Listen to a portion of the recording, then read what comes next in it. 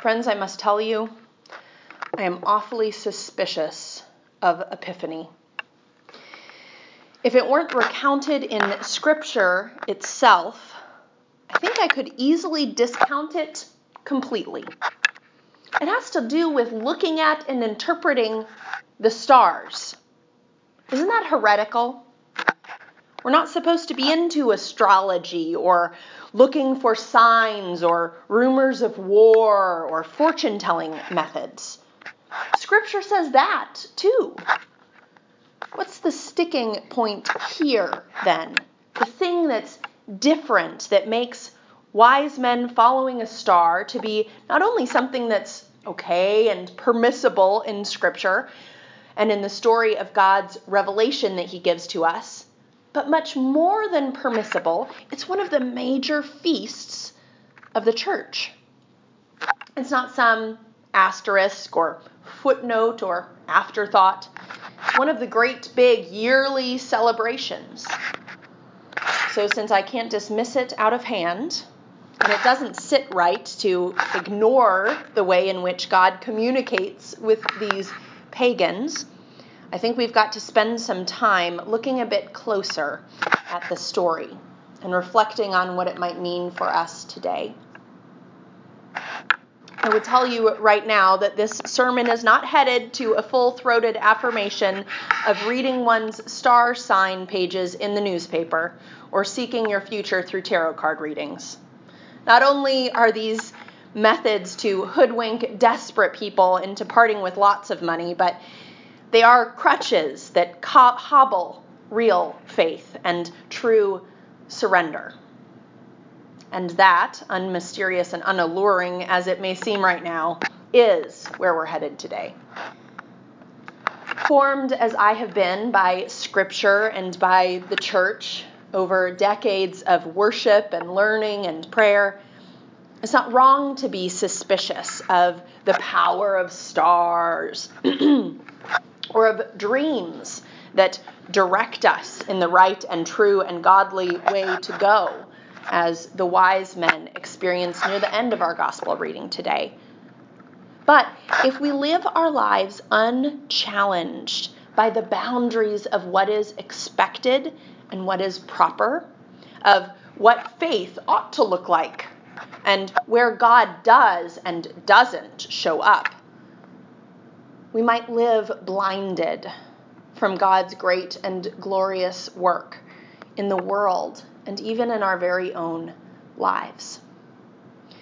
Father Jordan's very favorite preacher of all time says that if nothing Jesus says offends you, then you are not listening closely enough. A corollary of this truth might be, if you only find God in places and people and experiences that you expect he might inhabit, then you are not watching closely enough.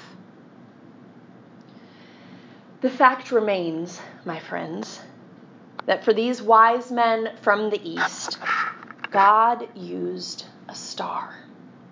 He showed up in the heavens, not riding some chariot of clouds or as an old man with a great flowing white beard, but as a light, a burning ball of gases moving across the sky, a common constellation, which St. Matthew says the astronomers observed at its rising. If God revealed himself by way of a star to these pagans, and indeed that sciencey-ball of gas led these Gentiles exactly to the very foot of Jesus, I wonder where God might be showing up in our own lives today. God showed up in a stable among animals. I wonder if God shows up in migrant and refugee camps. God showed up as the baby of a poor, uneducated couple. I wonder if God shows up among children in our very own neighborhood who live below the poverty line and can't even read by the end of second grade.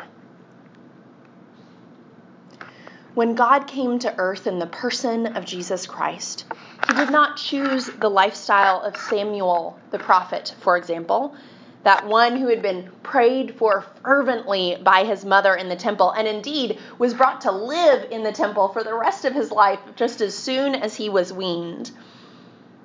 His is a great and laudable life, which God used mightily to guide and protect his people. But it was not the life that God took for himself. It's not where God chose to dwell while he lived on earth. Jesus dwelt with pagans, untouchables, rejects. He hung out with the nerds, the uncool. In their humility, these pagan astronomers became known for all time as wise men. What is it, do we think, that earns them this great name, that adjective and identifier, wise?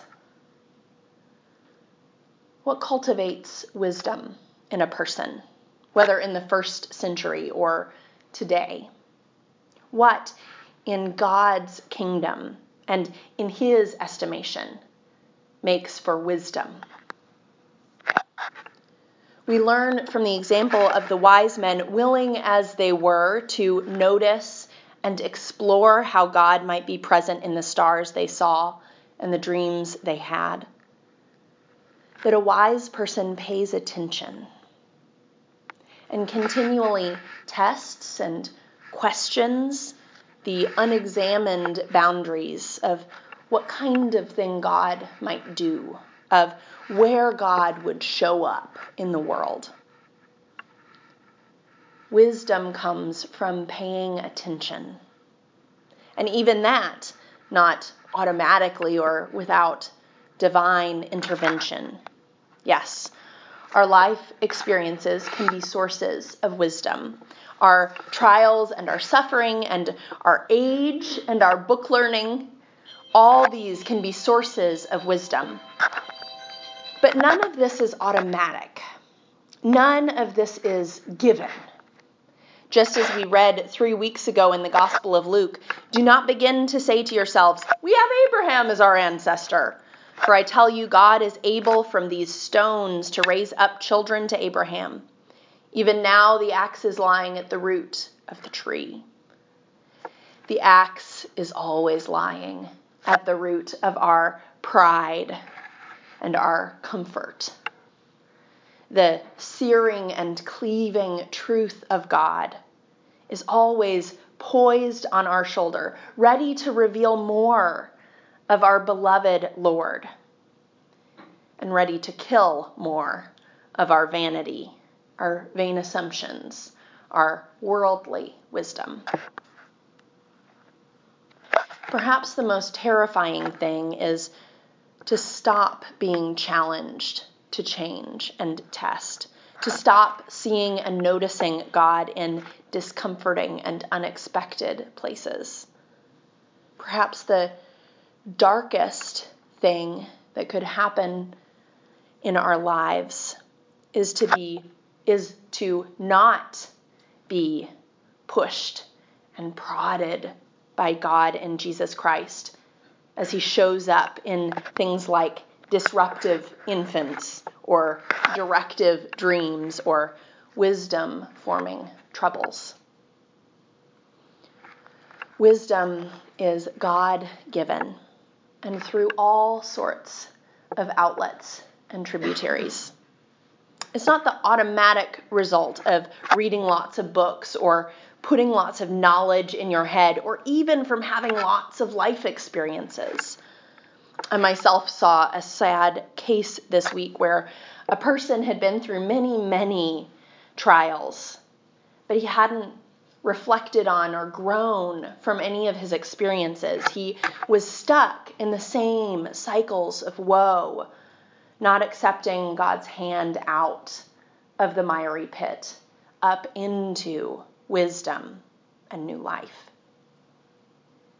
Wisdom, that is, recognizing God and recognizing God's truth in the world, is only ever a gift from God. And so it turns out that God's kingdom is based on surrender. The surrender of Jesus on the cross, the surrender of God to taking on not just human form, but the form of a poverty-stricken infant. God's kingdom based on surrender demands that we forget what we know and what we think we know. And as we are stripped down and peeled away from our assumptions, taken apart, we are granted new eyes. We're encouraged to let go of judgment and of what's been comfortable and of the way it's always been, and to simply look for Jesus. We watch for the star. We pay attention to the poor mother and to the wise pagan. And we cherish even the disruptive babies. Amen.